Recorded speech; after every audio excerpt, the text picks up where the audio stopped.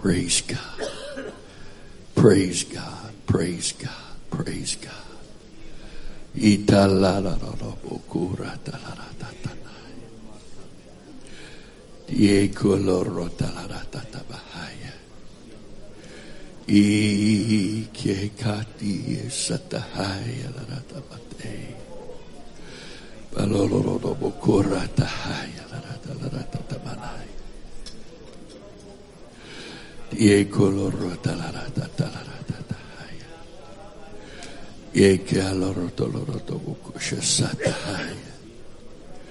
Hallelujah, hallelujah, hallelujah. Mama makata baba hasuti ekuta larata bahasu maya. Hasu maya mani yatabahaya masiha. Ibukuta lo robokushe sika atababa babakahai. Tielo rubokoshasaya. Tielo robokoshasi kie kalorota tatahaya. Mala robokoshesi kie la bahaya la ratatabahaya. Tielo robokoshasatatabahaya. Hallelujah, hallelujah, hallelujah, hallelujah. Yelo robokosha satahaya. Hallelujah, hallelujah, hallelujah, hallelujah. Imama hasakatatahaya. Yekie kolorota laratatahaya. Tiela ratahaya larotoloroto bokosha sahaya. Hallelujah. Hallelujah, hallelujah, hallelujah. Imaya mahasakatahaya. Imaya la ratababakasahaya. Itala robo kosha sakatiye kalaratatiye kahasa. Hallelujah, hallelujah, hallelujah, hallelujah. Praise God, praise God, praise God, praise God, praise God, praise God. Hallelujah, hallelujah, hallelujah, hallelujah, hallelujah, hallelujah, hallelujah, hallelujah, hallelujah. Praise God, praise God, praise God, praise God, praise God. Hallelujah, hallelujah, hallelujah, hallelujah, hallelujah. Praise God. Hallelujah. If you could be prepared to put Matthew chapter 6. We'll just begin with verse 1 there on the screen. We'll be there in a minute. I'd like to repeat again for you and for those who are watching or may be watching. The original Call to War syllabus is still available. We have a few left printed, but boy, they cost us a lot of money to print. It cost us almost $45 a piece to print because they were so thick, full color cover, and it was 300 pages about. So they're available. It is available as a e-document. A PDF document, and that's available, and there's nothing in there I don't believe, but I have been for years, the last several years, obviously since the first one, feeling the need to expand the material and include more, and then I thought I was going to prepare a syllabus for this one, not for me to teach from, but just for you to have for each session, and then as I began to study and feel after the Holy Ghost, I realized that the material was really going to be reference material for your study when you get home. And as I began to work on the studies, the lessons, I realized the need to really to fill in the blanks of the stuff that I had not covered and left out because the original syllabus was, I know this is going to be a joke, but it was original syllabus. I really honestly thought I was supposed to teach from it. And if you were here, I spent all week frustrated because I tried to teach from it. And when your Lord gives you this stuff and you write it all down, and then I'm trying to follow it and the Spirit's going here and there, and it was not one of my favorite experiences, even though the Lord did awesome stuff for me personally. It was really difficult because I was so torn from between the syllabus and what the Spirit was trying to do and say. And so I determined that I would never allow myself to be put in that position again. So what I was really trying to do was get together material that would kind of, there's been four Call to War, and if you've watched very many of them at all, in the sessions, you know that there's really not a lot of duplicated material. There's some principles that are covered. There's some principles I've touched on or hammered on, 10, 12, 15 times this week? I keep trying to stay away from it. The Lord keeps coming back to it. So that's just the way it is. And the essence of teaching is repetition, because you don't get stuff unless you hear it from a couple different perspectives as time goes along, whatever. But anyway, so it's now not a syllabus. It's a syllabus series. And I'm only using the word syllabus just like I use the word seminar to try to get your mind out of a predetermined expectation.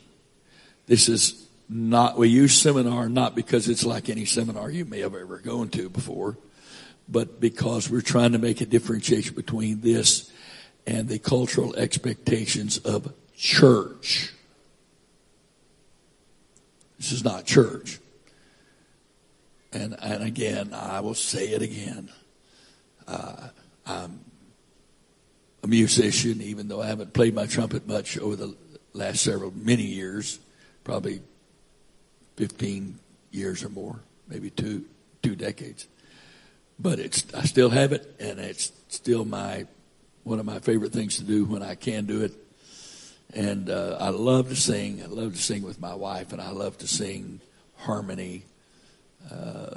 I'd rather sing harmony lead any day because it's more challenging. And therefore, it's more fulfilling, and I love to do it. So I'm not anti-singing. Usually, I have a mic over here during church that if I want to pick up and sing with the praise singers, I do.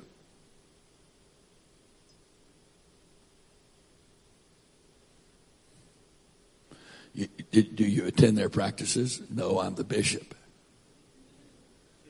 I can sing with them if I want to.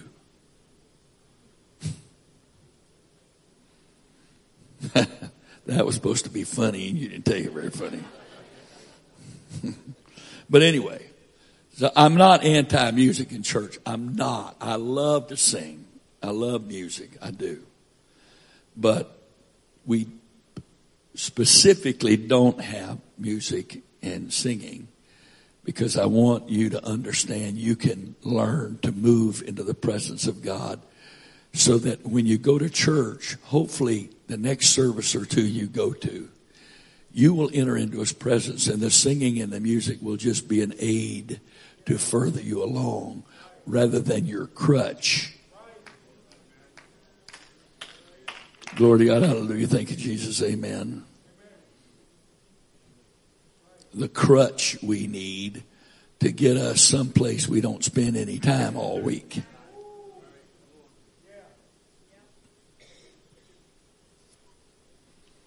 Hallelujah. So, and I think the Lord has demonstrated that you really can't get into His presence without singing, even though the Scripture says, come into His presence with singing. I understand that. But that's not what we're doing. So we use the word seminar that way. And the word seminar is a very unique word because it comes from the same root word as the word seminary.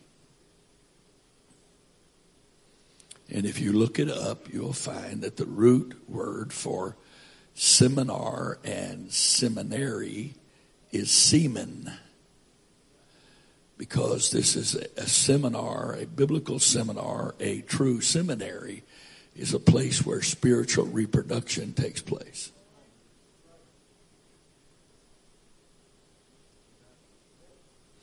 And so, for the same reason, I use the word syllabus, because you don't expect it to be a book. I don't like the word book in this context. It is not prose. It is not something you just read and skim through and speed read and, okay, read that. The purpose of the information is there are scriptures there, and there are word studies included in some of them. There are various translations included if you haven't seen any of the material. And then what's being added to a degree never before is, as I said the other day, it was said to me, well, we need to know how you got from this point to that point. See this point. But how did you connect them? What did you see that connected them? And so that's what I'm trying to do now, and I've spent a lot of time doing that in the last several months.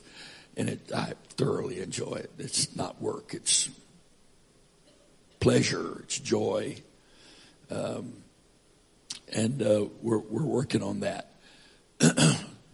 We are currently at 22 different lessons that we will be covering.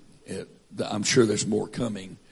You understand that there are some principles and areas of study that fit in more than one situation. And so there'll be some things that will be covered more than once. And the idea is to have one study that goes into great detail on that particular subject, but to show how it fits in others. And what we're trying to do is to note in each lesson where you can go to get the full effect of that particular subject studied. And I got some guys that have volunteered to make some kind, I forgot what you call it, where they will list all the scriptures, all the subjects that are covered and what lessons that's in, and where all the scriptures are used and where you can find those scriptures for our studies and whatever. And so, we've got a lot of work done. We got a lot of work to do. I will be tweeting and putting on Facebook when the next lesson is available, and you're welcome to acquire it if you'd like. Also, it will be posted on the website when the next lesson's available. So, as I said already, the hope is that you are hungry enough to go home and to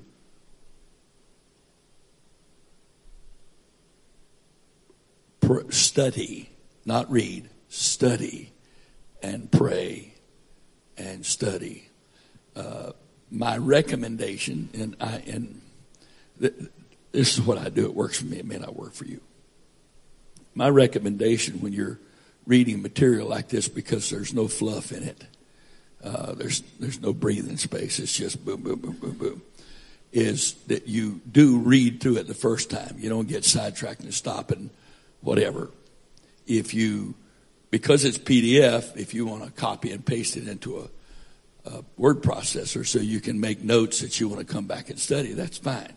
But the first time through, you don't have to read every detail, but just go through it enough to get a good feel for the lesson and where it goes and what the points it's trying to make. And then you go back and read it carefully, reading the scriptures and making notes of what you want to do. And then the third time through, that's when you read and you stop, and then you go here and there, wherever God takes you, and then you do that. By the end of the third time through, it won't be my material. It will be yours. And you won't have to quote me. You'll be quoting what God has put in you. And it will become working knowledge for you. and it will affect your life every day. I come across people all the time that say, I've taught your syllabus to our church or whatever. That's great. That's wonderful. And that didn't bother me at all. And that's fine. It's fine with me if people use the material and not even tell who wrote it. I don't care. I mean that. I received it. I didn't intellectually produce it. So the only thing I've requested, and some of you have gotten sets of notes because you requested them from various places I've spoken, and it's the same thing. Even if you purchase a lesson, if you share it with somebody, that's fine. This is the UPC. We believe when we buy something, then we have a right to give it away or duplicate it for everybody. It's true. So rather than sweat that, I just make peace with that and say, if you get a lesson and you want to give it away, as long as you're giving it away, you don't have the right to sell it. Okay? Praise God. So we've got scripture on the screen.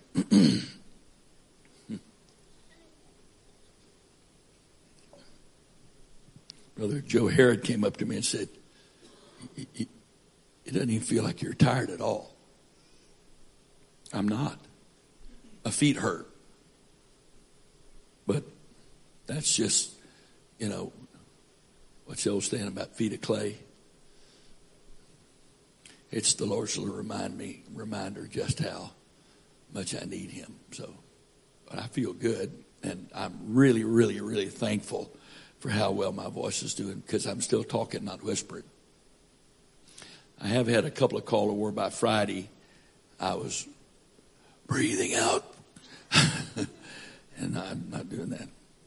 Okay, we're ready. Here we go. Take heed that you do not your alms before men to be seen of them. Otherwise, you have no reward of your Father, which is in heaven. Next verse. Therefore, when thou doest thine alms, do not sound a trumpet before thee, as the hypocrites do in the synagogues and the streets, that they may have glory of men. Verily I say unto you, they have their reward. Next verse. But when thou doest alms, let not thy left hand know what thy right hand doeth. I won't comment on that. Next verse. Thine alms may be in secret, and thy Father which seeth in secret, himself shall reward thee openly. Next verse. And when thou prayest, thou shalt not be as the hypocrites are, for they love to pray standing in the synagogues and in the corners of the streets. I got to re-say that. I'm in the north. Corners of the streets. That they may be seen of men. Verily I say unto you, they have their reward. But thou, when thou prayest, enter into thy closet, and when thou hast shut thy door, pray to thy Father which is in secret, and thy Father which seeth in secret shall reward thee openly. But when ye pray, use not vain repetitions as the heathen do, for they think that they shall be heard for their much speaking. Be not ye therefore like unto them, for your Father knoweth what things ye have need of before ye ask him. After this manner pray ye, Our Father, which art in heaven, hallowed be thy name. Thy kingdom come, thy will be done in earth as it is in heaven. Give us this day our daily bread.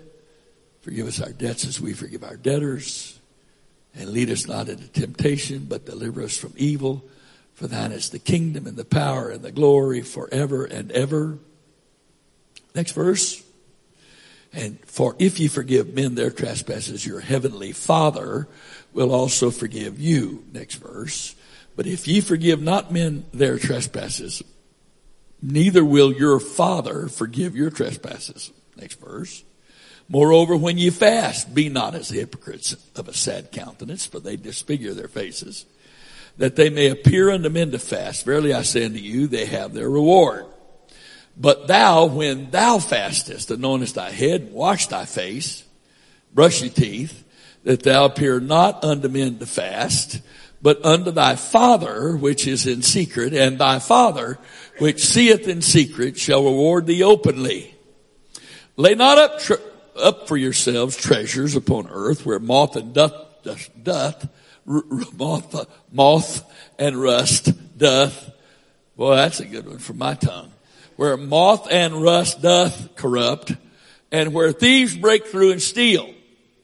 And lay up for yourselves treasures in heaven, where neither moth nor rust doth corrupt, where thieves do not break through and steal. There is a method to this madness. For where your treasure is, there will your heart be also. The light of the body is the eye. If therefore thine eye be single, thy whole body shall be full of light. But if thine eye be evil, thy whole body shall be full of darkness. If therefore the light that is in thee be darkness, how great is that darkness? No man can serve two masters, for either he will hate the one and love the other, or else he will hold to the one and despise the other. You cannot serve God and mammon. Therefore I say unto you, take no thought for your life, what ye shall eat and what ye shall drink, neither yet for your body, what ye shall put on. Is not the life more than meat, and the body more than raiment? Behold the fowls of the air, for they sow not, neither do they reap, nor gather into the barns, yet your heavenly Father feedeth them.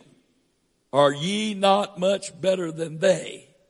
Which of you by taking thought can add 1 cubit unto his stature? And why take ye thought for raiment? Consider the lilies of the field, how they sow. They toil not, neither do they spin.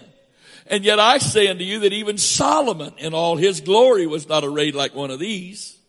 Wherefore, if God so clothe the grass of the field, which today is and tomorrow is cast in the oven, shall he not much more clothe you, O ye of little faith? Therefore take no thought, saying, what shall we eat, or what shall we drink, or wherewithal shall we be clothed? For all of these things do the Gentiles, for after all these things do the Gentiles seek. For your heavenly Father knoweth that ye have need of these things. But seek ye first the kingdom of God and his righteousness, and all these things shall be added unto you. Take therefore no thought for tomorrow, for the morrow shall take thought for the things of itself. Sufficient unto the day's evil thereof. What is the common thread through all of that? Sorry? What's the common thread in all the scriptures I just read? The Father.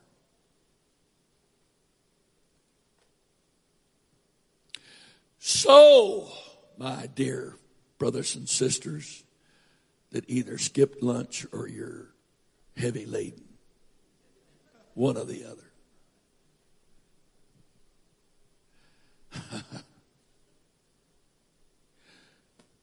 If we are instructed to pray to thy Father, your Father, our Father, who is doing the praying?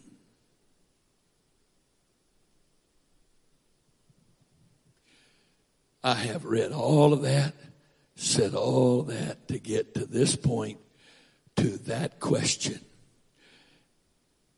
It's not enough to identify to whom we pray. We must now identify who is it that is doing the praying. Hello? Huh? I can't hear. That's not the answer. Who? Who? Sons.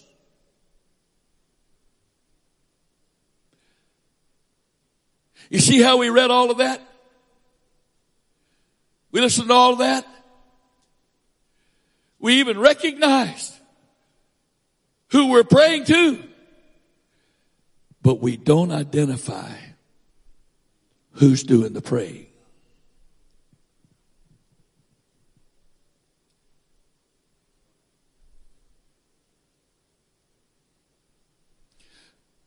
I don't mean, I'm not picking on your sister because we all think of the same thing, but it's not enough to say we are. Who is the we are who are praying? Because the bottom line is that stuff in that chapter can't be prayed just by anybody. Jesus identified it clearly. He talked about the heathens that prayed. They disqualified. They're not qualified to pray those prayers. And then he comes down near the end and identifies the Gentiles and how they pray. And he just disqualified them from praying those prayers. So he automatically proves to us by the mouth of two witnesses that those scriptures are not addressed to just anybody who wants to pray. Because not just anybody can pray those prayers. So who is it that's qualified to pray?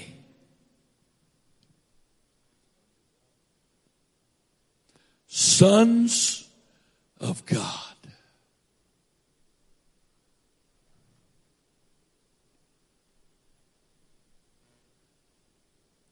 Well, can't anybody pray?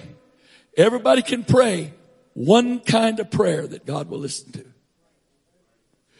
If people that are not sons pray anything else but one kind of prayer, he does not hear them. Because the impenitent are still living with iniquity in their heart. And the Bible says, if I regard iniquity in my heart, the Lord will not hear me. So therefore, the sinner can pray, God help me, God. There's a man that attended our church in the past, at least his wife did. He visited occasionally. Nice guy. And he seemed to respect me, and I appreciated him. He was a professor of psychology. And flat out looked me in the face and said he's an atheist. And I said to him, you weren't always an atheist. How'd you become an atheist? He said, I was 10 years old and my dog was sick. And I asked God to heal my dog and save his life. And my dog died. I haven't believed in God since. We smile at that.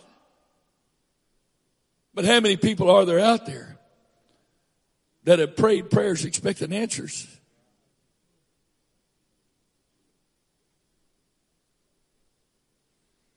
I have 2 sons and now 2 daughters by those sons.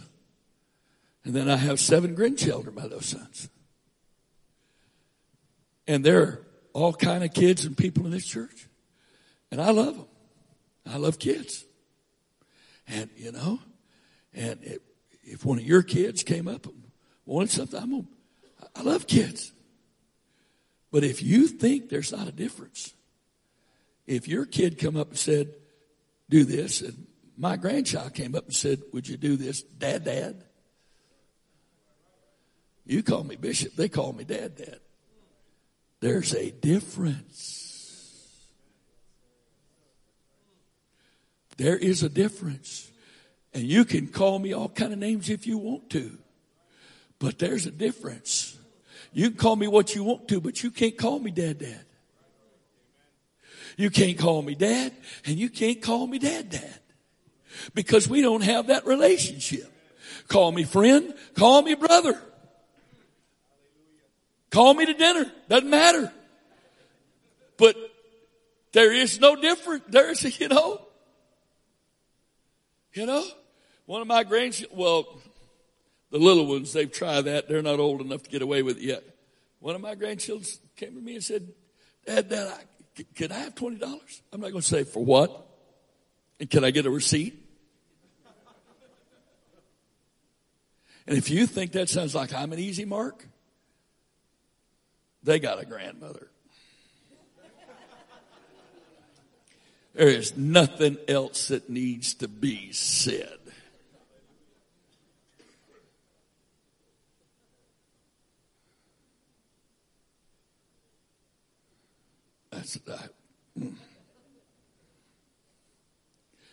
Why?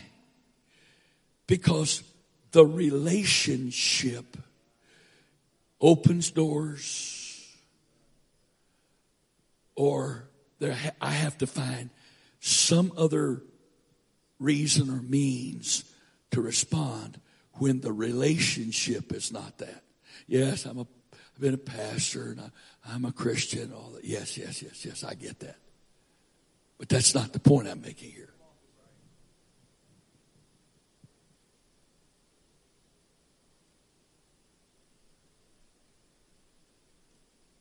It's not the point. The point is, I'm a dad. And I'm a dad. And I can't spend it when I'm gone.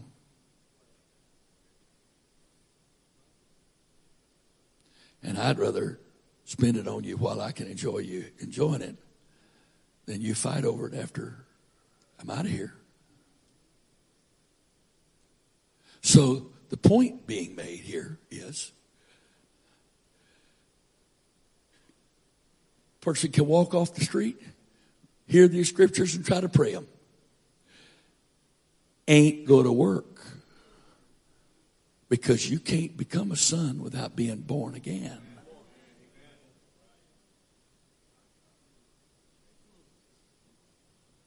There is one prayer that anybody can pray and God will listen to. I confess my sins. I'm a sinner. Forgive me. If that prayer is prayed in faith, God will answer that prayer. He will answer it. But let me tell you something right now. You can't pray the rest of this. Now, I'm doing that to make a point. Because this morning I talked about the kingdom.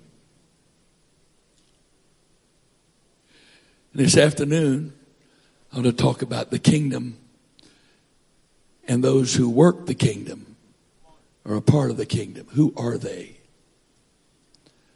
Sons of God. The kingdom of God is simply the authority of God being exercised to establish God's dominion in the spirit so that he can accomplish his mission in the earth. Someone asked me after the last session, well, is calling and ministry and gifting all the same? They're not even remotely the same. They're all three totally different. Calling is the mission you're called to. Ministry is what you do to fulfill the mission. Gifting are the tools you're given to use in your work to fulfill your mission. Not the same thing.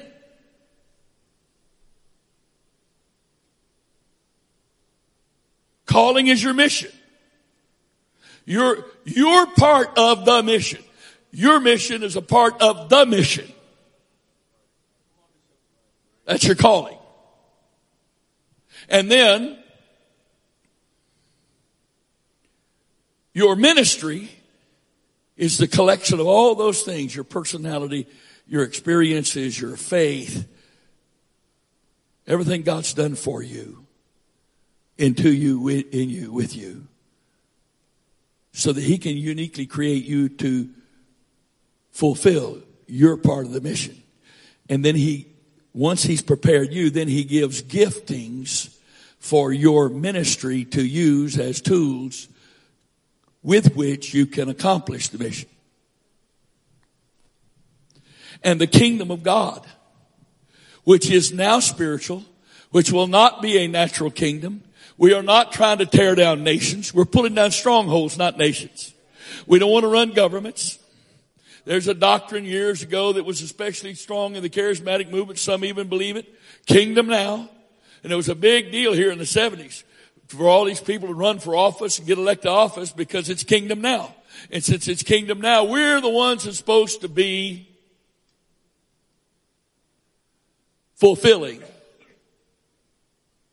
ruling. We're the ones supposed to be ruling. You got a headache? Really bad? Bad enough? That's why your eyes are glazed.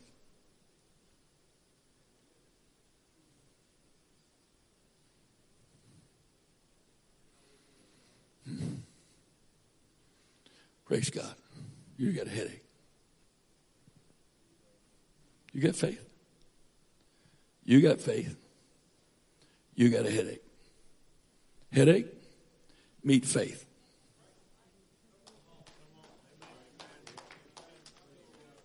Do not ask God to do anything. You put your hand on her head, speak to that headache, and command it to leave her. In Jesus' name.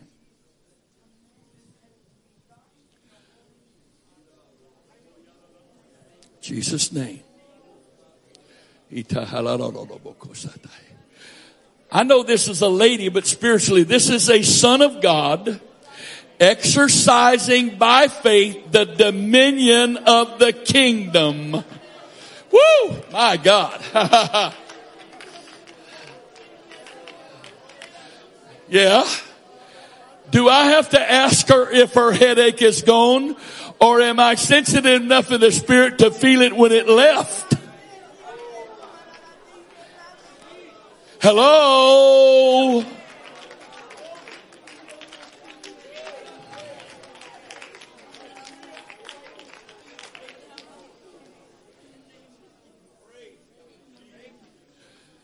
Okay, for those of you who didn't feel it, is your headache gone?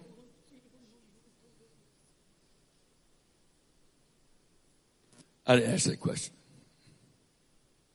I said, is your headache gone? Is it better or is it gone? It's gone. Okay, praise God.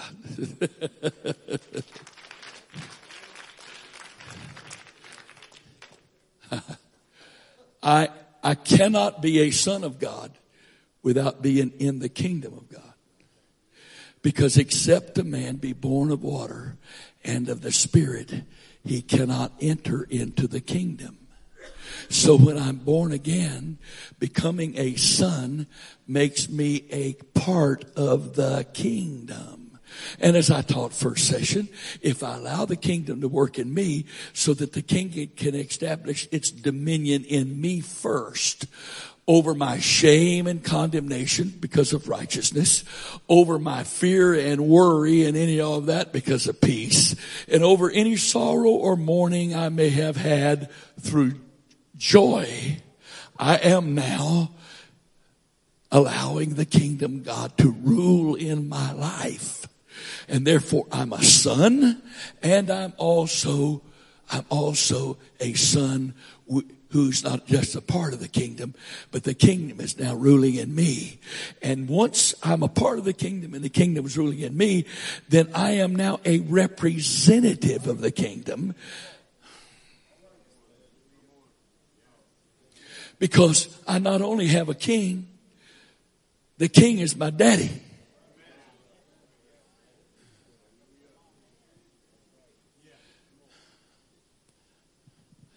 I'm not out praying people through the Holy Ghost and healing people for the church or for the glory of the faith or whatever. I'm exercising my Father's dominion so that his kingdom can be established and glorified. Because you see, you can't have a kingdom, which is shortened for king's dominion.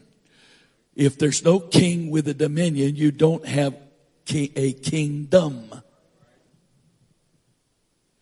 And if I am a part of the kingdom, because I'm a part of his dominion, and he is in me, and therefore I have surrendered to him so that I now have his dominion ruling in me, not fear, not faith, not fear, not worry, not condemnation, not shame, not mourning over my losses. I now have him ruling in me because he's made me whole. I now have him ruling in me. I'm in the kingdom. The kingdom is now ruling in me. I am then a qualified representative, legal from a spiritual standpoint, a legal representative of my Father and his kingdom. What are the identifying marks of sonship? How do you know a son is a son?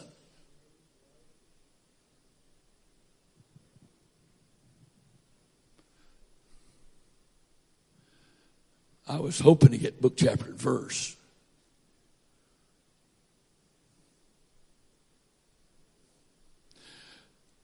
A certain man had 2 sons. One comes and says, give me my portion. I'm going to go do whatever, blah, blah, blah. He goes. He messes up. He realizes that he's messed up really bad. He's in the pig pen. And I've told this story before, but my mother's dad, he raised pigs. And the pig pen wasn't that far from the back door. And there was this big 55-gallon drum. And all the table scraps went in there. That's what made me... That's what formed my opinion of leftovers. Because you take the lid off that 55-gallon drum and you don't want to be within 50 feet of it if you could help it. And so a couple of times I'd visit my grandfather and he wanted to know, Chester, you want to go while I slop the hogs? Well, I go with you. I'm thinking to myself, but I don't, if you're asking me, no, I'm going to go with you. I don't want to go do that, but since you're doing that, I'll go with you. If you ask me, I'll go with you. So we go out there, he gets the big bucket, and 5-gallon bucket and sticks down in. He takes it over, and the pigs see him coming, and they come squealing, pushing each other out of the way, because right over the fence is this trough, not a plate, a trough. And he pours that stuff in there, and they get their nose down in. They don't care if it's poured on their head or anything else. They lick it off each other, because they're not going to let any of that go to waste. Pour it down in there, and then they stick their nose in it. You'd think they would drown. Maybe they should, except I like bacon too good. So, okay. I'm glad you didn't drown. So, this guy's, he's slopping the hogs. And he is so hungry. You see, when I read that story, I remember the smell. And I'm thinking to myself, how low can you go? How desperate can you get? And he obviously, that smell must be what brought him to himself. Because he wasn't in his right mind until something brought him to himself. The Bible says he came to himself. Well, I'm going to tell you what, you smell that stuff, it'll bring you to yourself. Especially if you're hungry enough, you're thinking about sticking your face over there, pushing the hog out of the way and getting your mouth down there and try to get some of that. To say you're hungry doesn't describe it. You are desperate. You think you're about to die because nobody in their right mind does that. Oh, that's right. You're not in your right mind. So he came to himself. He finally came to his right mind because he got there because he wasn't in his right mind. And so he says to himself, I'm going to go home and say to my father. He had his speech all prepared. I'm no longer worthy to be called your son. Just let me serve you because I know the servants in your house have bread enough to eat. So that made him feel good enough now that he's come to himself. He heads off down the road. Notice the father didn't pursue him when he left. Father let him go. But the father obviously, it's implied he must have prayed for him and had enough faith in his prayers. He kept waiting for him to come because you don't recognize a little dirt cloud down the road a great way off as being your son if you're not constantly watching the road with expectation. And so here he goes. He goes, and the servants go, what did we miss? They don't know what's going on. They don't know where he's going, but everybody comes running after the father because they hadn't seen the father act like that since the boy left. And he runs down there, if it smells like that in the trough, what does it smell like that on your body? But that mattered not to the father.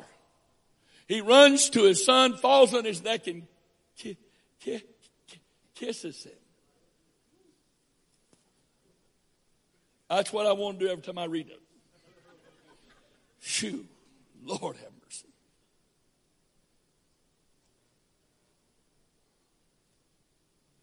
And he starts with his speech.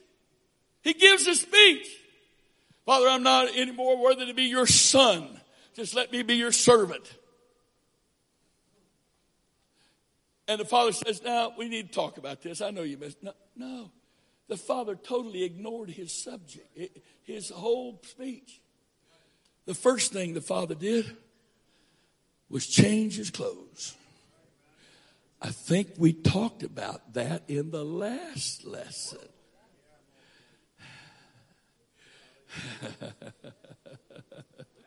Isaiah 61:10, please. I think we talked about that. Do you feel that? I feel that. I feel that right now. The first sign of sonship is what you're wearing. Because it's implied. The father didn't put the robe over the filthy rags. It's implied. Somebody cleaned him up real quick. It doesn't say it because it's implied. It's just like in the garden when the Lord provided coats of skin. It didn't say animals died, blood was shed. But you don't get skins where there's no death unless something died. Same thing here. If he's putting his robe, his best robe, on his son, it's implied somebody cleaned the boy up real quick.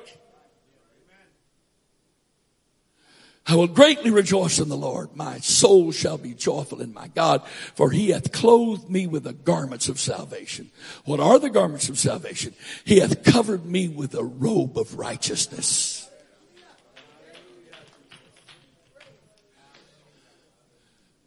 If it was the best robe, whose robe was it? The Father's robe. And we've all preached this. What did that mean? First of all, to the servants that were standing around, it immediately meant the Father had completely restored the Son. Forget this servant stuff. My son that was lost is now found. My son that was dead was alive. He didn't say, I got a new servant out of this. I lost a son, but I got a servant. No, sir, he didn't. No, he didn't. No, Dad, it's your robe. I'm just going to keep on wearing these rags. It's okay. That's what some of us do. No, Dad. No. Why would we do that? Romans chapter 10, verse 1 is why we do that. Romans 10:1, brethren, my heart's desire and prayer to God for Israel is that they might be saved. Next verse. For I bear them record that they have a zeal of God, but not according to knowledge. What is it they don't know about? What is it they don't know about? Next verse. For they being ignorant of God's righteousness and going about to establish their own righteousness have not submitted themselves unto the righteousness of God. So when the Father tries to give you a robe and you say, no, Dad, that's yours. I can't take that. I know my clothes are a little tattered right now, but they're mine. I'll just get somebody to wash them up. Maybe they could sew a few of the worst tears. Because I'm going to keep my filthy rags, my self-righteousness. Because I'm not willing to submit to receiving the Father's robe of righteousness as a gift I cannot and did not earn. Problem is, I can't be restored to sonship without submitting to receiving the robe as a gift. Can't. I can't do it. He's not going to do it. But we know, thank God, the son was humble enough and had been brought down low enough. He realized he messed up and he knew the only way he had a chance of coming back was for the Father's mercy and grace and love to restore him. And it's far more than what he expected, but he wasn't prideful enough to refuse it when it was offered. Oh, wait just a minute. What's the next thing the Father gave?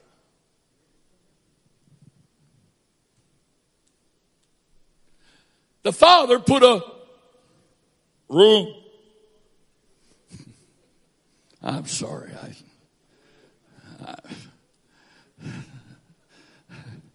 That was so carnal. Maybe I'm a little tired. the Father put a ring on there. And from my study, it wasn't jewelry or decoration. What was it? It was a signet ring. And what was a signet ring? The word signet is the root concept where we get the word signature. And before, they had paperwork they signed. When you went into the market and you purchased something, they would put wax on it or whatever, and you'd take that signet ring that was your own brand, just like out in the West with cattle, and you'd press that into that wax, and that signed the deal that you just made.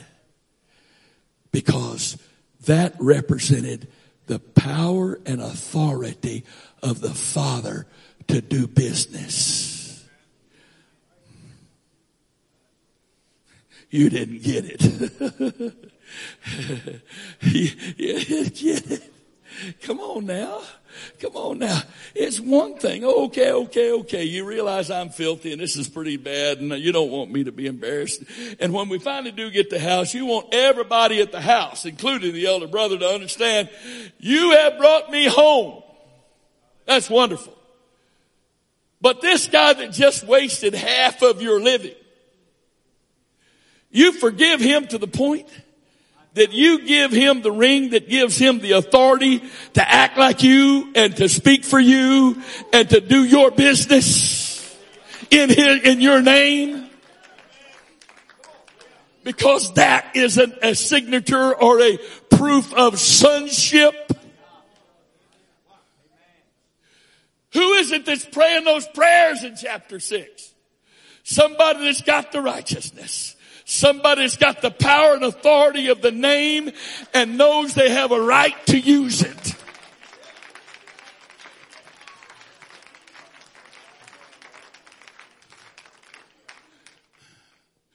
I just wish things weren't like they are in my city. Excuse me, I'm sorry, I can't help myself. I'm just so weary and frustrated with the way things are. There's nothing happening, whatever. I've lost my ring. Or maybe I never understood it when I got it. Because I act like somebody that's not a son. I act like a beggar. I act like a beggar.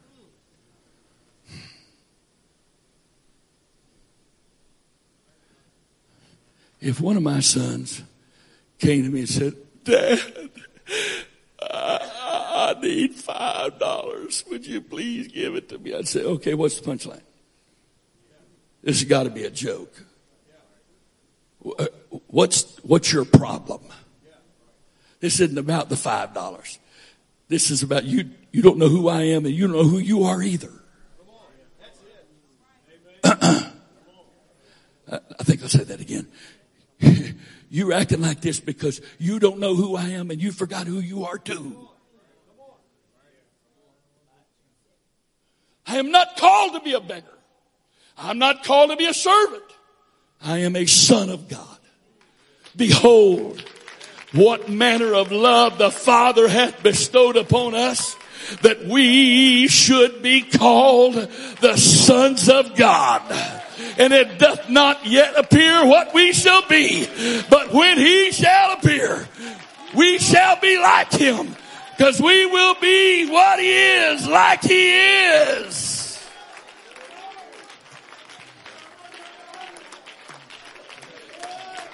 Behold, what manner of love. That is 1 John 3:1 in case you're looking for it.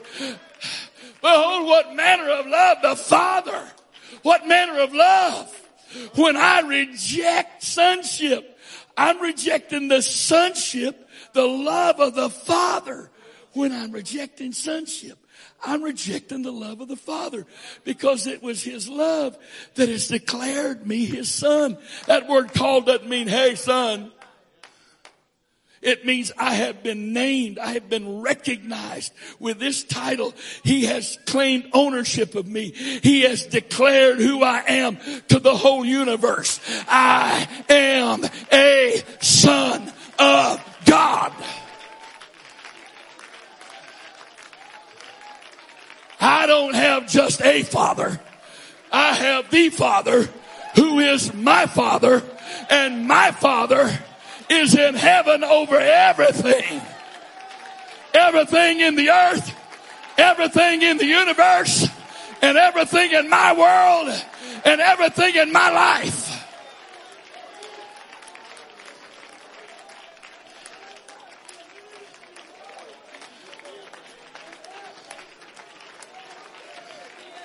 Come on. Why don't you receive it right now? Why don't you receive it? If you're going to take anything home with you from this week, why don't you take sonship home with you?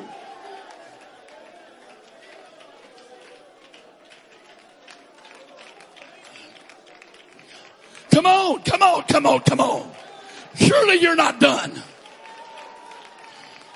Receive it. Receive it. Receive it. Believe it. Embrace it.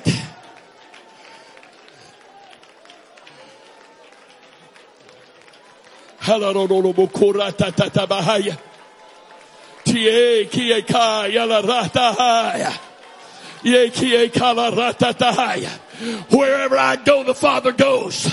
Whatever I say, the Father's saying it.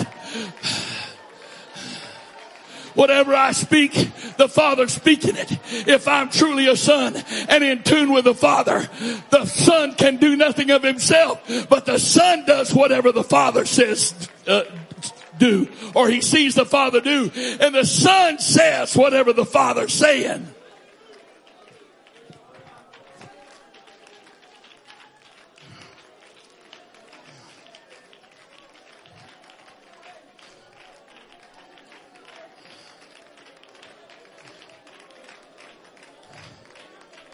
My God.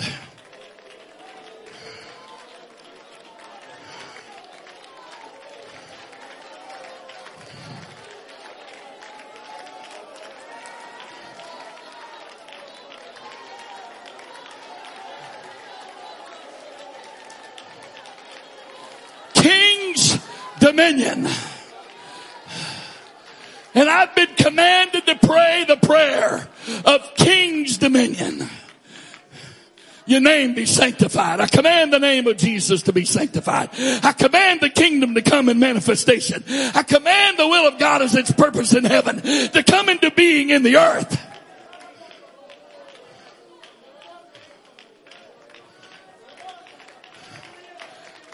I have a king. I'm a part of his dominion, and his dominion rules in my life. And I'm not just a servant of the kingdom. I'm the son of the king.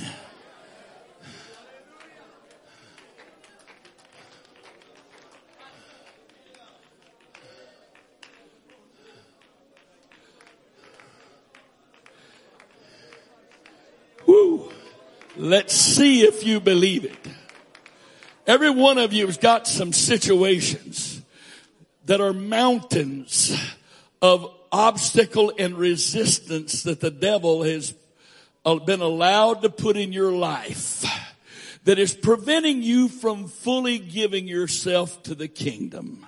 And your Father says, if you would speak to that mountain and command it to be cast into the sea, it would obey you. I don't know I know a few of you what your mountain is, but let's put it this way. I'll say it rhetorically. I don't know what your mountain is, and maybe you've never identified it as your mountain. But it is an obstacle that every time you try to do the will of God, every time you try to go forward in God, you keep facing it. It keeps rising up in front of you. Just like with Jesus and Peter. Peter wasn't Satan, but Peter was being used to speak things contrary to what Jesus came to do. And so Jesus spoke to his mountain, "Get thee behind me, Satan." It may be a loved one who's resisting the will of God. It may be a financial situation you can't get past. It may be a mountain of disappointment or a mountain of grief. I can't kill this by continuing to try to suggest to you so you finally get the message. Or it may be your own concepts and ideas of how it's supposed to go. And you keep bumping up against what you want, the way you want it. And you can't cast that mountain away. Because you're entertaining the mountain instead of getting it out of the way so you can become everything you're supposed to be. Are you a son? I'm not talking about males. Are you a son of God? Speak to your mountain. Come on. Are you a son of God? Speak to your mountain.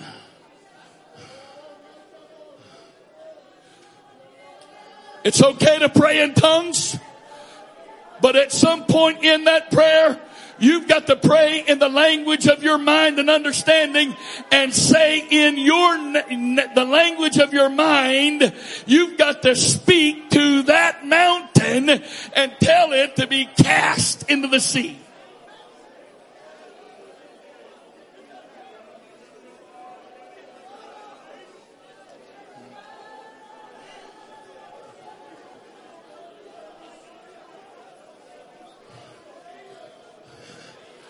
Are you a son? Are you still in your rags? Or have you put the Father's robe of righteousness on? Have you received the name that is the authority that represents your right to do business for the Father in His name as He directs and instructs? Have you put on the shoes of peace yet? That's your insulation between you and this life. That's what those shoes are. They are peace. That's what sons have.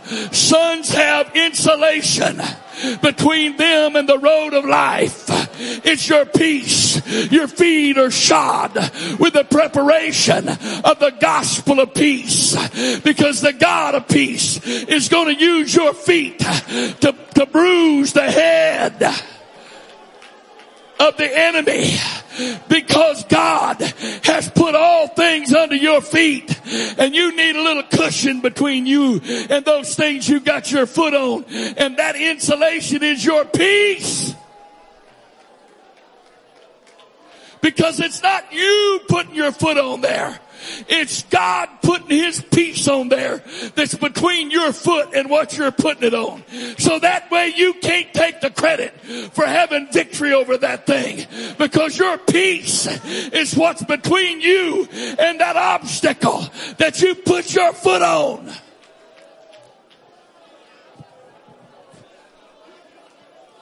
Come on. Come on. I don't have a clue whether I'm teaching anymore or not. And it don't matter to me either way. Whatever the Father wants is fine with me. But I know what the Father wants right now. He's waiting to see if He's got any sons in the house.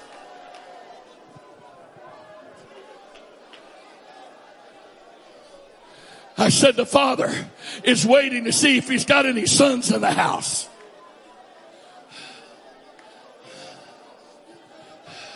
What am I supposed to feel, Brother Wright? We're not talking about feeling. We're talking about speaking the words of authority. And know that when you speak the words, those words are released to go and perform the will of the Father.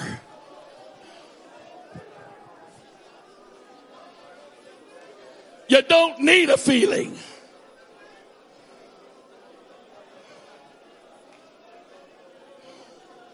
Some of you need to speak to the things that are causing you fear. Some of you need to speak to the things that are causing you fear. That's your obstacle.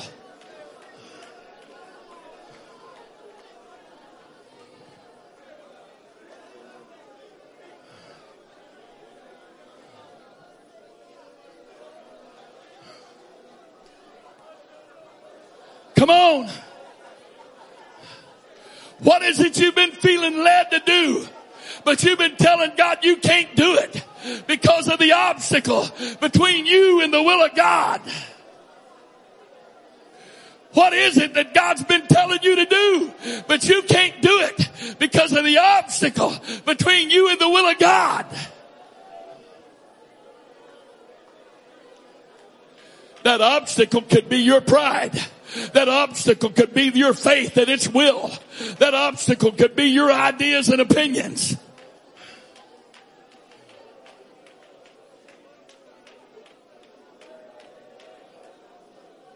Come on. Are there any sons in the house? Are there any sons in the house?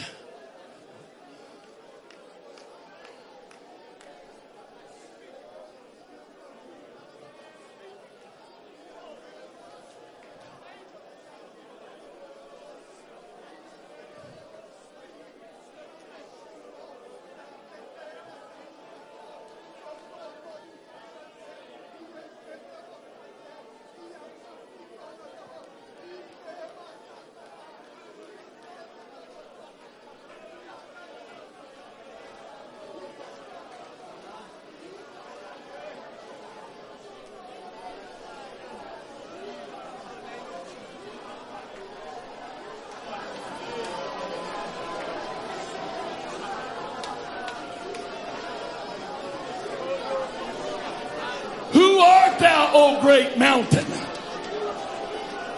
Before Zerubbabel thou shalt become a plain.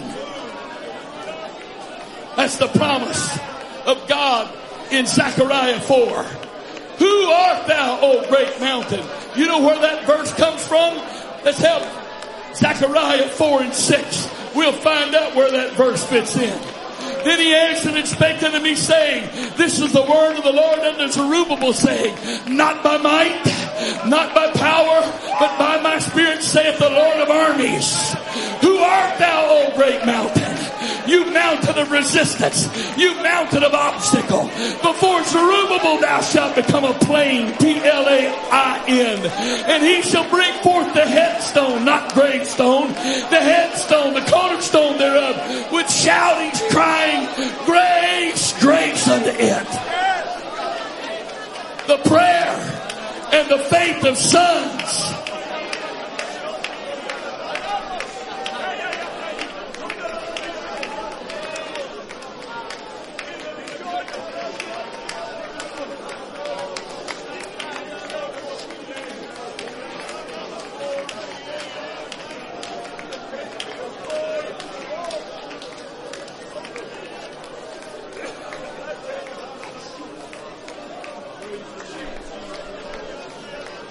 I want you to stay right where you are, but listen to me just a minute. I don't even know what time it is. I don't care. I really believe I'm almost done. I'm not tired. I'm not sick, and I'm not sick and tired. But I'm obeying God. Isaiah 45 verse 11. I don't know last time you heard this verse, but this is the will of God, the word of God right now. This is a command of God. This is Logos becoming Rhema to you, the listener, the hearer. He that hath ears to hear, let him hear what the Spirit's saying to the church. Isaiah 45 and 11. Thus saith the Lord, the Holy One of Israel, and his Maker. Ask me of things to come concerning my sons. And concerning the work of my hands, command ye me. We can't command God, of course not. But as a son, the Father shows me what he's doing so that I will do it. The Father tells me what to say so I can say it. And so it sounds like I'm commanding when I say, I command the name of Jesus to be sanctified. I command the kingdom to come in manifestation. I command the will of God as his purpose in heaven to come into being in the earth. I'm not commanding God. It sounds like it, and he even is acknowledging it may appear to be that way. But what he's saying is, I've got things I want to do. I'm looking for sons that I can trust to speak things into this atmosphere and environment that I want to say.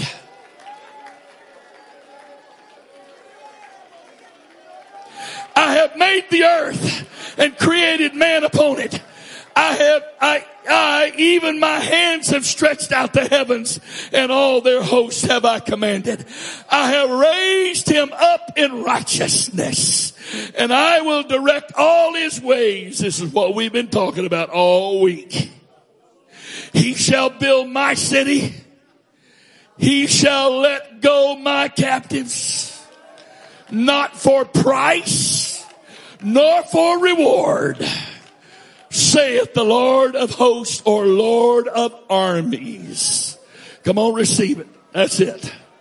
Come on. It's now up to you. You want to pray a few minutes? Go do your thing. Go ahead. Your business. You want to take a hold of this so you can go home with it and operate this and walk in this. I command the revelation and I command the impartation to be activated in the name of Jesus by the authority of the Holy Ghost. I command this activation. I command this word of revelation. I command these gifts of impartation to be activated in you in the name of the Lord Jesus Christ.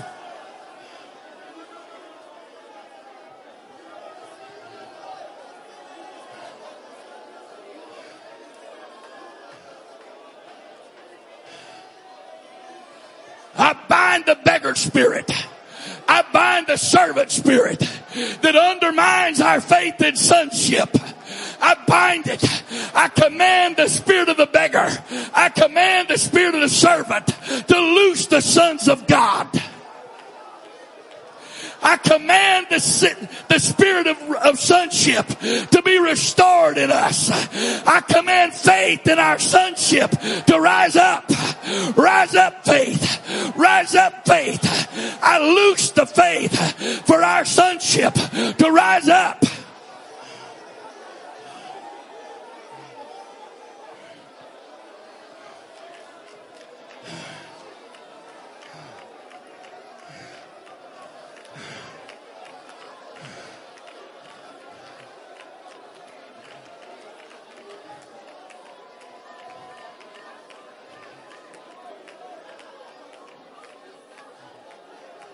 Come on.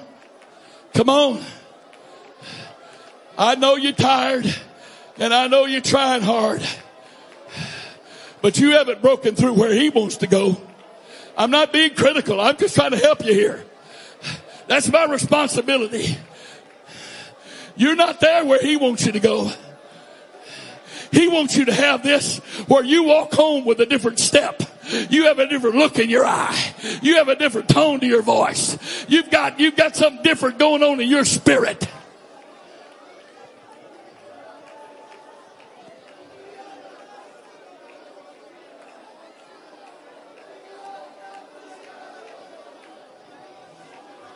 Come on.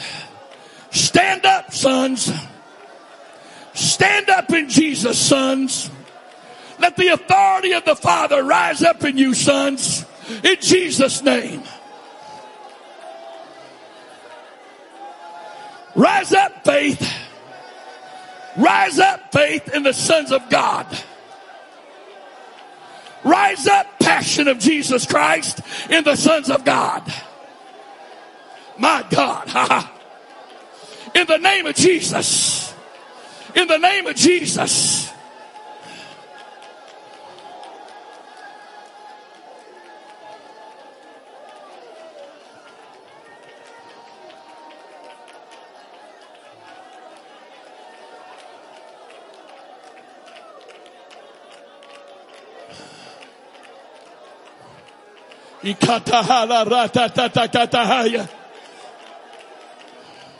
Lord, Father, open the eyes of your sons so they quit seeing the armies and see the hills surrounding them full of angels and chariots of fire. Open our eyes, Father. Let your sons see beyond the enemy that's camped about us, to see to the angelic forces that are camped around the enemy.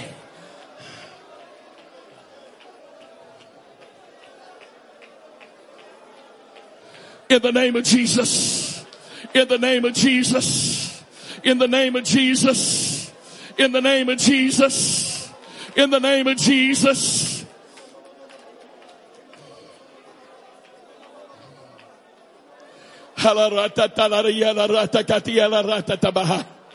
Hila mama hasatatalaratie babakahaya. He kiekalaratahaya. Ilara alaratabahaya tamahasatabahaya.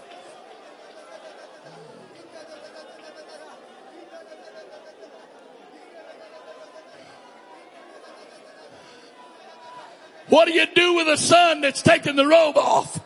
What do you do with a son that's taken the ring off? What do you do with a son that's taken the shoes off? You let him go where he's going to go and you don't stop him. Because if he disavows his sonship because he wants to go do his own thing his own way, you let him go. Do that if you want to, but I'm not doing it. I said you can do that if you want to, but I'm not doing it.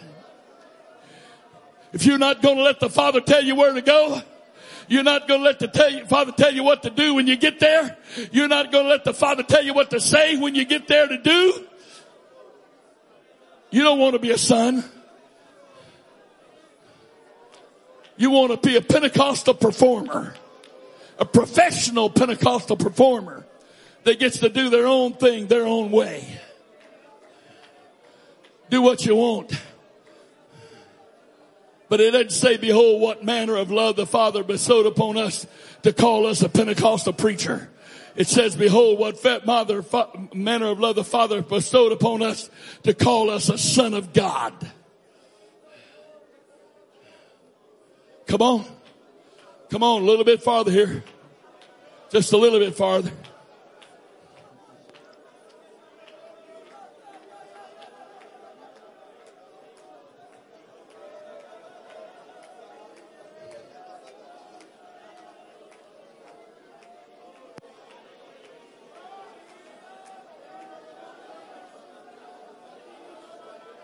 Brother Fuller, go get your wife and come up here.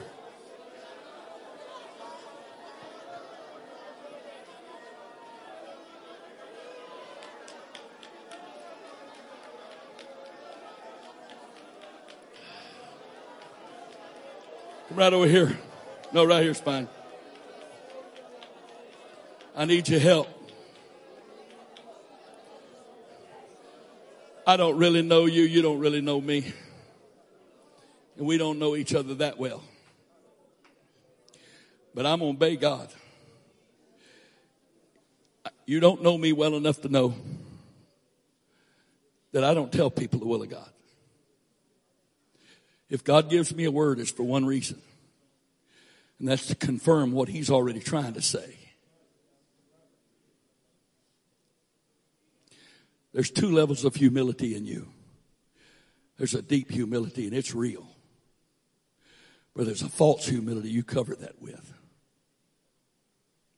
And that false humility causes you fear. Causes you fear and keeps you from doing the will of God.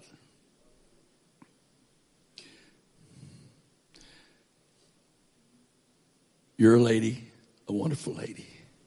Thank God for ladies. But ladies need security. They like consistency and certainty. But if you're after that out of the will of God, it's going to be your ruin.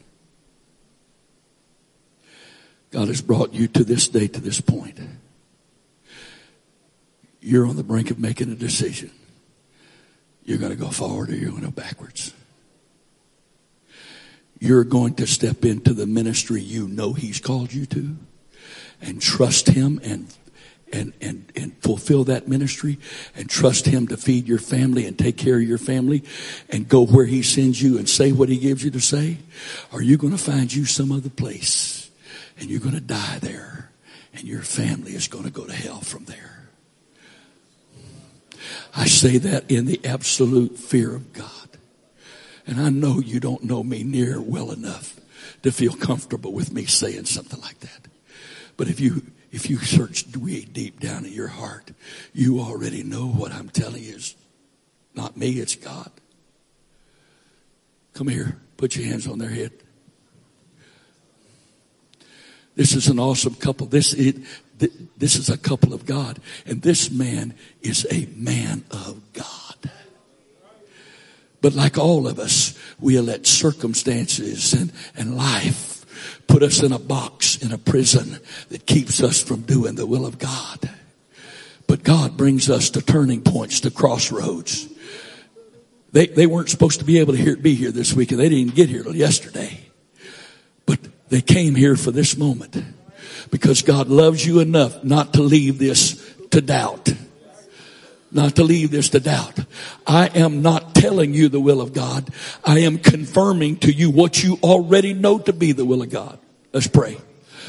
Pray the grace of God on them to do the will of God.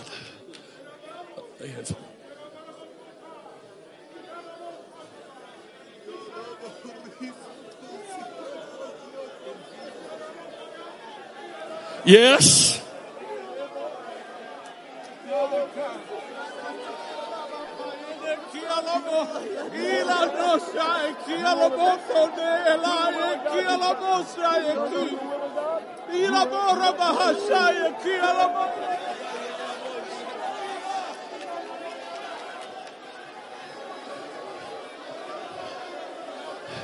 This is for them, but it's not just for them. There's other people in this place that came to this meeting at a crossroads. There's other people in this meeting that came to this meeting at a crossroads. Which way are you going? The easy way or God's way? Which way are you going? The one that gives security or the one that requires faith? Which way are you going?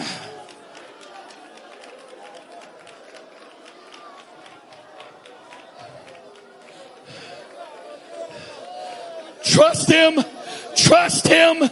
He will not fail you. He healed you last night. He took all of those infirmities away. He did that to confirm to you that He's able to keep you. He's able to help you. This is not His ministry by itself. You are a part of this ministry. Step into that place. Step into that place.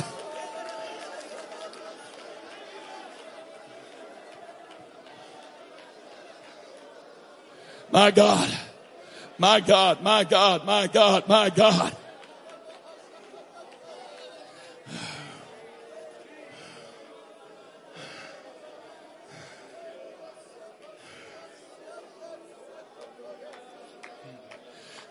Be you and nobody else. Copy the image God has given you in your mind for your future and nobody else's. But keep that submitted to authority for covering and protection and direction. But if you will do that, if this day you will step into that which your heart longs for in God, He will take you to heights in Him you can't even imagine. In Jesus' name, receive it. Receive it. Receive it. Without faith, you step into it. Step into it by faith.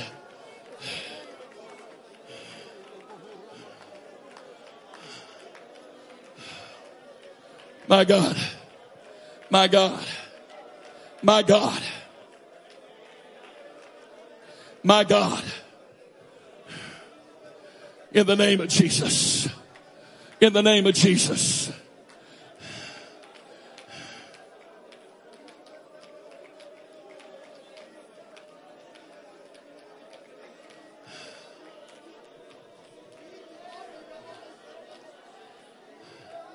James Jackson, I want you and your wife come stand right down here.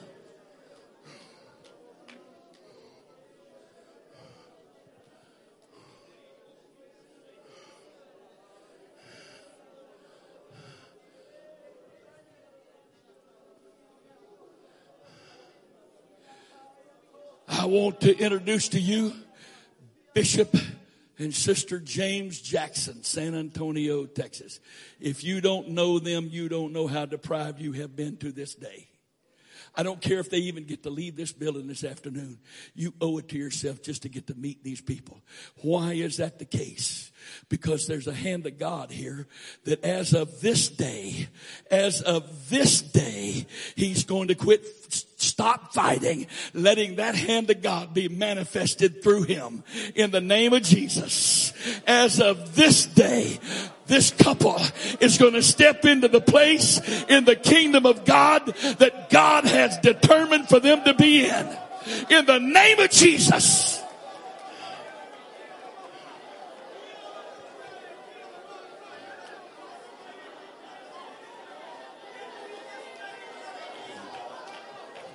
Yes. Yes. I lose these gifts. I lose this faith. I lose this authority. I lose this love. I lose this passion.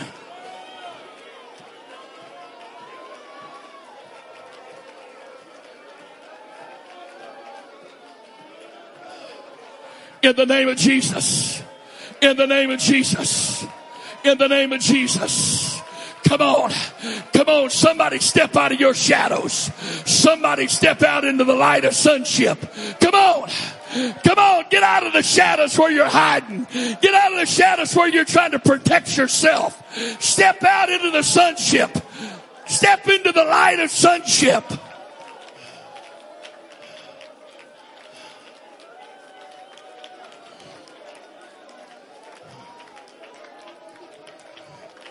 In the name of Jesus. In the name of Jesus. In the name of Jesus. In the name of Jesus. My.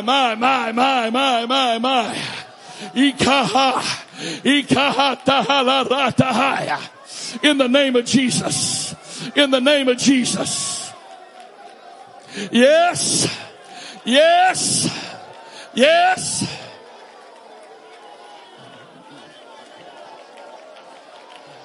This is how this works. Keep that there. In the name of Jesus.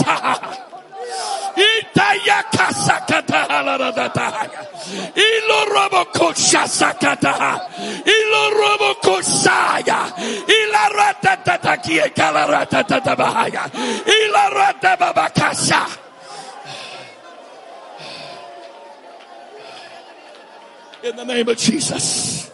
In the name of Jesus.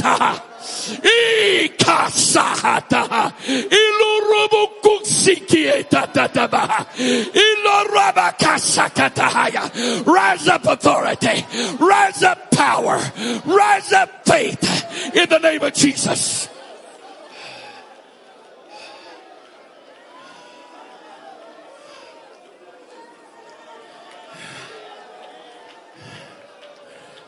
Don't become a spectator.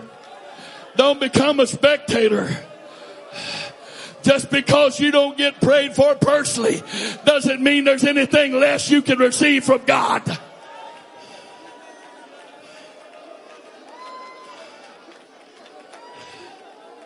I don't ask God why I pray for some and not others. Not my business.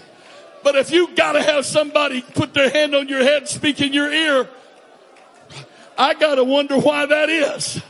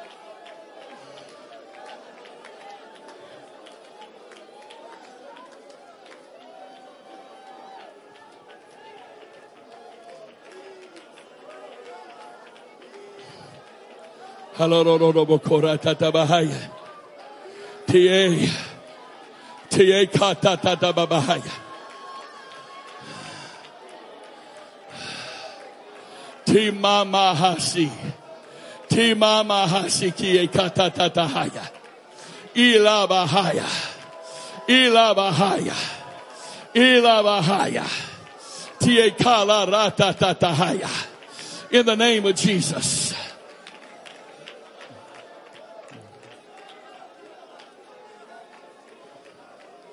Hallelujah. Hallelujah. Hallelujah. Hallelujah. Hallelujah. Hallelujah. Hallelujah. Itahala ratatararadia ratatatahaya. Tie ala ratatatakatahaya. Hallelujah. Hallelujah. Ikatahala ratatatababahasahaya. In the name of Jesus.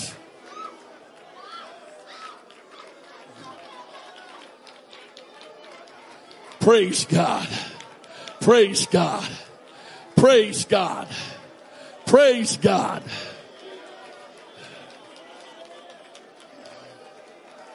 Hallelujah. Hallelujah. Hallelujah. Hallelujah.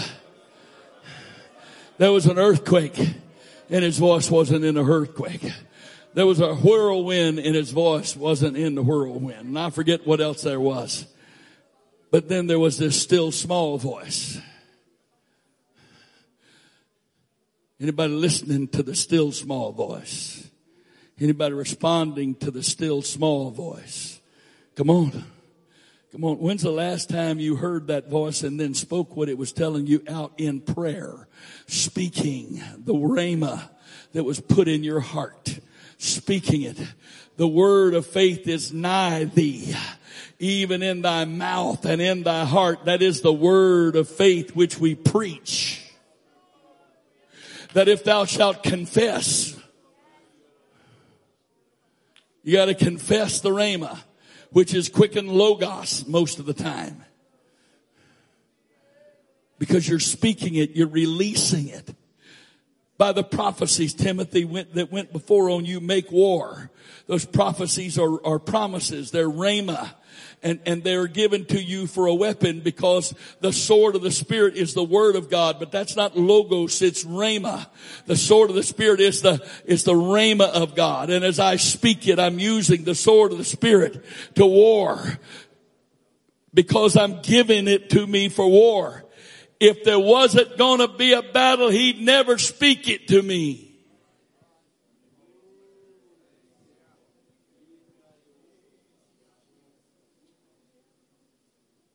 Oh, I want a word from God. I want a word from God. You get a word from God, do nothing with it. I want a word from God. I want a word from God. Get another word from God, do nothing with it. I want a word from God. I want a word from God. Get another word from God, do nothing with it. Why? You're not given rhema so you can put it up on your wall as a trophy. Go get you a spiritual taxidermist and stuff your rhema and put it on the wall and let everybody know how many trophies you won with that rhema. That rhema is given to you as a sword of the Spirit. Can't you picture in your mind how to use a sword? You don't have to be a swordsman to have some idea what it's like to use a sword. Anybody got any rhemas they need to use right now? Come on, I'm serious. This is what the Holy Ghost is trying to do right now. We're not fooling around. The Spirit's trying to ingrain some things into your mind and heart and spirit that you will go home and do. If you won't do them here, do you know how foolish you're going to feel doing them all alone? The devil's going to make you feel like an absolute idiot trying to do this all alone. But if you do it here, where the Spirit of the Lord in this atmosphere can bear witness with your spirit, this really is Him. Then when you're alone and you're doing it, the devil tries to make you feel foolish. You go, you're a liar, devil. I'm not a fool. I'm obeying the Word of God.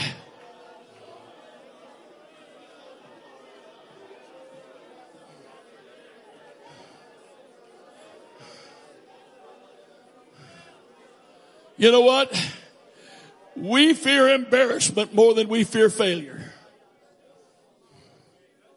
You say they're connected, maybe, but not totally.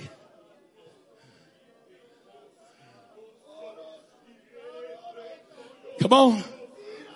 I don't know what you're looking at. I'm not speaking so you look at me. I'm trying to give you some direction in prayer. My words are not teaching that you stop and say, okay, let me take a note on that. What I'm not teaching now. I'm exhorting, and God has given me words of direction for your prayer.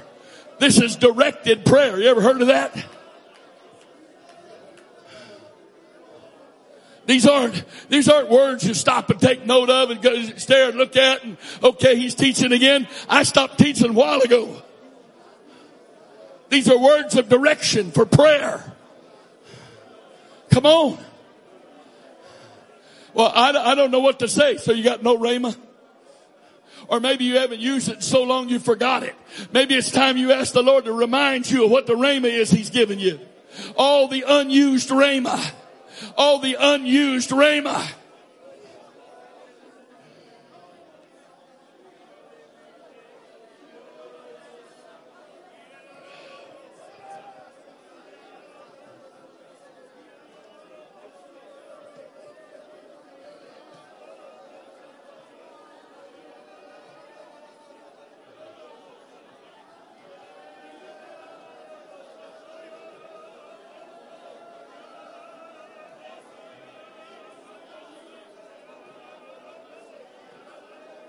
Jesus' name.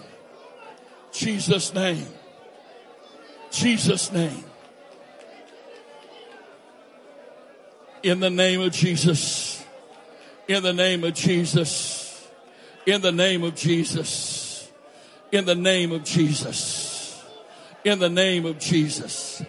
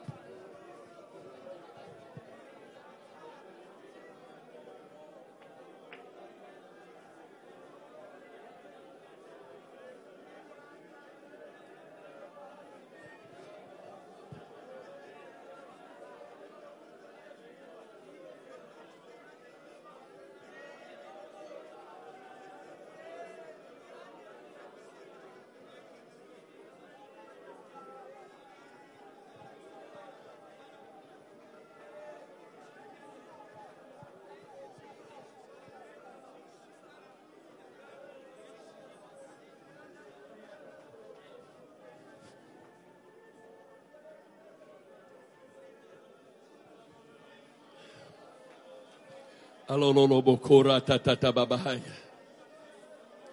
Die kala rota la tatatahaya. Yeki kala rota la tatatahaya. Tie lo rota la tatati kala tatatahaya. Tie kala rota haya la rotoloroboko shasakatahaya. Tie kiela rata tatahaya. Die kala rota la tatatahaya.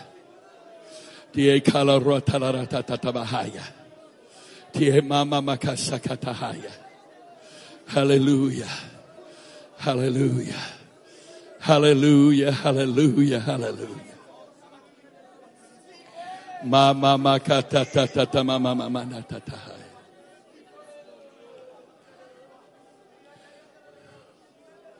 I talked to Brother Barnes years and years ago, and he said to me, Brother Wright, I am directing you to pray every day that God would give you a greater sensitivity to hear what he's saying to you. He said, God is talking to you, but there's just stuff that is, hindering you from hearing as consistently and as clearly as he wants you to. So I want you to make that a focus of prayer. Well, I thought I'd been doing it before, but with his instruction, I did it consistently. And there's still days I'll say, Lord, give me ears to hear. And I pray this verse, Lord, lead me in a plain path because there are many adversaries. One of the most significant elements of being a son is the son knows how to hear the Father's voice. And you can't do this here today. This needs to be a daily thing, a consistent thing. But I am, okay, I was trying to look for another word and it's not coming that way. I am instructing you to go home and to pray daily that God would give you a greater sensitivity to his voice and that he would teach you how, through his grace, to quiet every other voice that is hindering your ability to hear his voice clearly. A son of the Father has to be able to hear clearly what the Father's saying. If that's not happening, it's not God's fault. And it's not that God's not saying anything. The Lord tries to speak to every one of us every day. Now, I don't mean that everything he wants to say to us every day is go part the Red Sea. You understand what I'm saying? But relationship requires communication. And if you can't communicate with the Father, and prayer isn't prayer unless it's two-way communication. And I don't care how well you think you hear the voice of God. Can you really be satisfied? Is it really okay with you to stay where you are? No. Brother Cole said another thing to me over the years, and it sounds like I've been with these guys all the time. No, I wasn't. Brother Cole probably a little more than Brother Barnes, but neither one of them a huge amount. It's just when they spoke, it lodged in my spirit, and I didn't forget this stuff. Brother Cole said to me, Brother Wright, God will communicate to you in the little things and establish his pattern for dealing with you. And he will teach you how he communicates with you in the less important things. He said, our problem is when things get very important to us, we immediately want God to change how he's been dealing with us. And he's not doing it. He expects us to learn how to hear his voice, how he deals with us, and he will deal with us if the world is caving in the same way as he does if I got a hangnail. Because he establishes how he deals with me. And he doesn't deal with you exactly like me. And he doesn't deal with me exactly like you. We're individuals. We're not robots, automatons. We have a Father. We're each uniquely his son. He made us each unique. So therefore, each of us, he establishes a unique way. It may be similar to somebody else, but it will always be unique to you. And he will do that in the less significant, everything's significant, but in the less significant ways. In other words, if you miss it, the world's not coming to an end because he's trying to teach you. But you can't also dismiss it because it's not the world coming to an end. You've got to learn to hear from him in the less crucial, less crisis situations. So that you become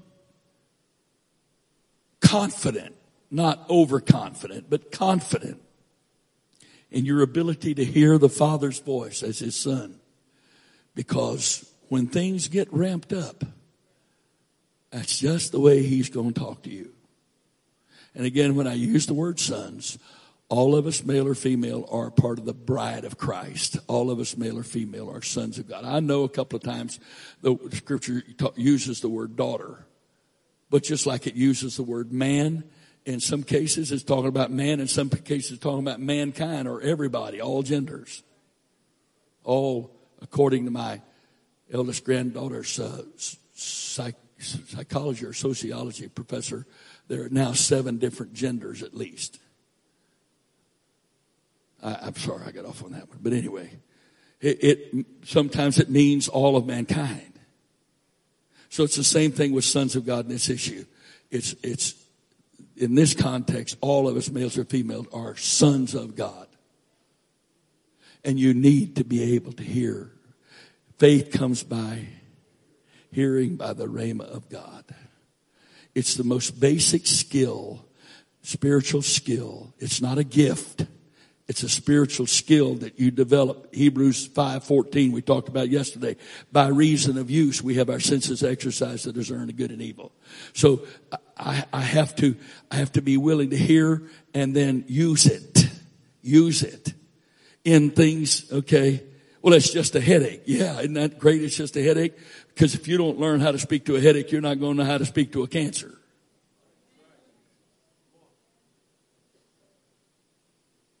So you learn. And God deals with you like that. I know people, they see all kind of stuff. I've seen things a few times. And I take a pill for it. No, I'm kidding. I have seen a few things, but God mostly deals with me, first of all, through that still small voice and sometimes through impressions. Now, there are some things that changes, but it's not the way he deals with me personally. It's the way he communicates with me over ministry. I don't want to go into that right now, but I need to learn that. As a son, I need to learn how he deals with me. My eldest son's got 4 children. I can tell you right now, they can't speak to all 4 of those children exactly the same. The oldest is 19, about to be 19. Youngest is about to be 13. And I promise you, each one of them, there is your own particular way you approach them. Would you want it some other way? No. So God wants you to learn the way he deals with you, so you can have confidence in crisis. You say, where that's at? Where's that in the Bible? Oh, I'd love to show you, but I'm not going to.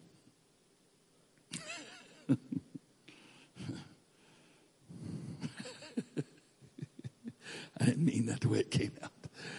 I'm not going to take the time right now to show you, okay? Maybe the Lord will remind me later. But he wants us to have confidence. Okay. All right.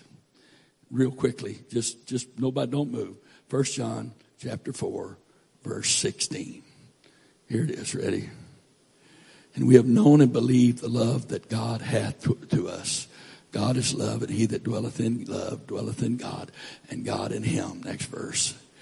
Herein is our love made perfect, that for this cause, for this reason, on this account, we may have boldness. The Greek word there's confidence in the day of judgment. Greek word is K-R-I-S-I-S, from which we get the word crisis.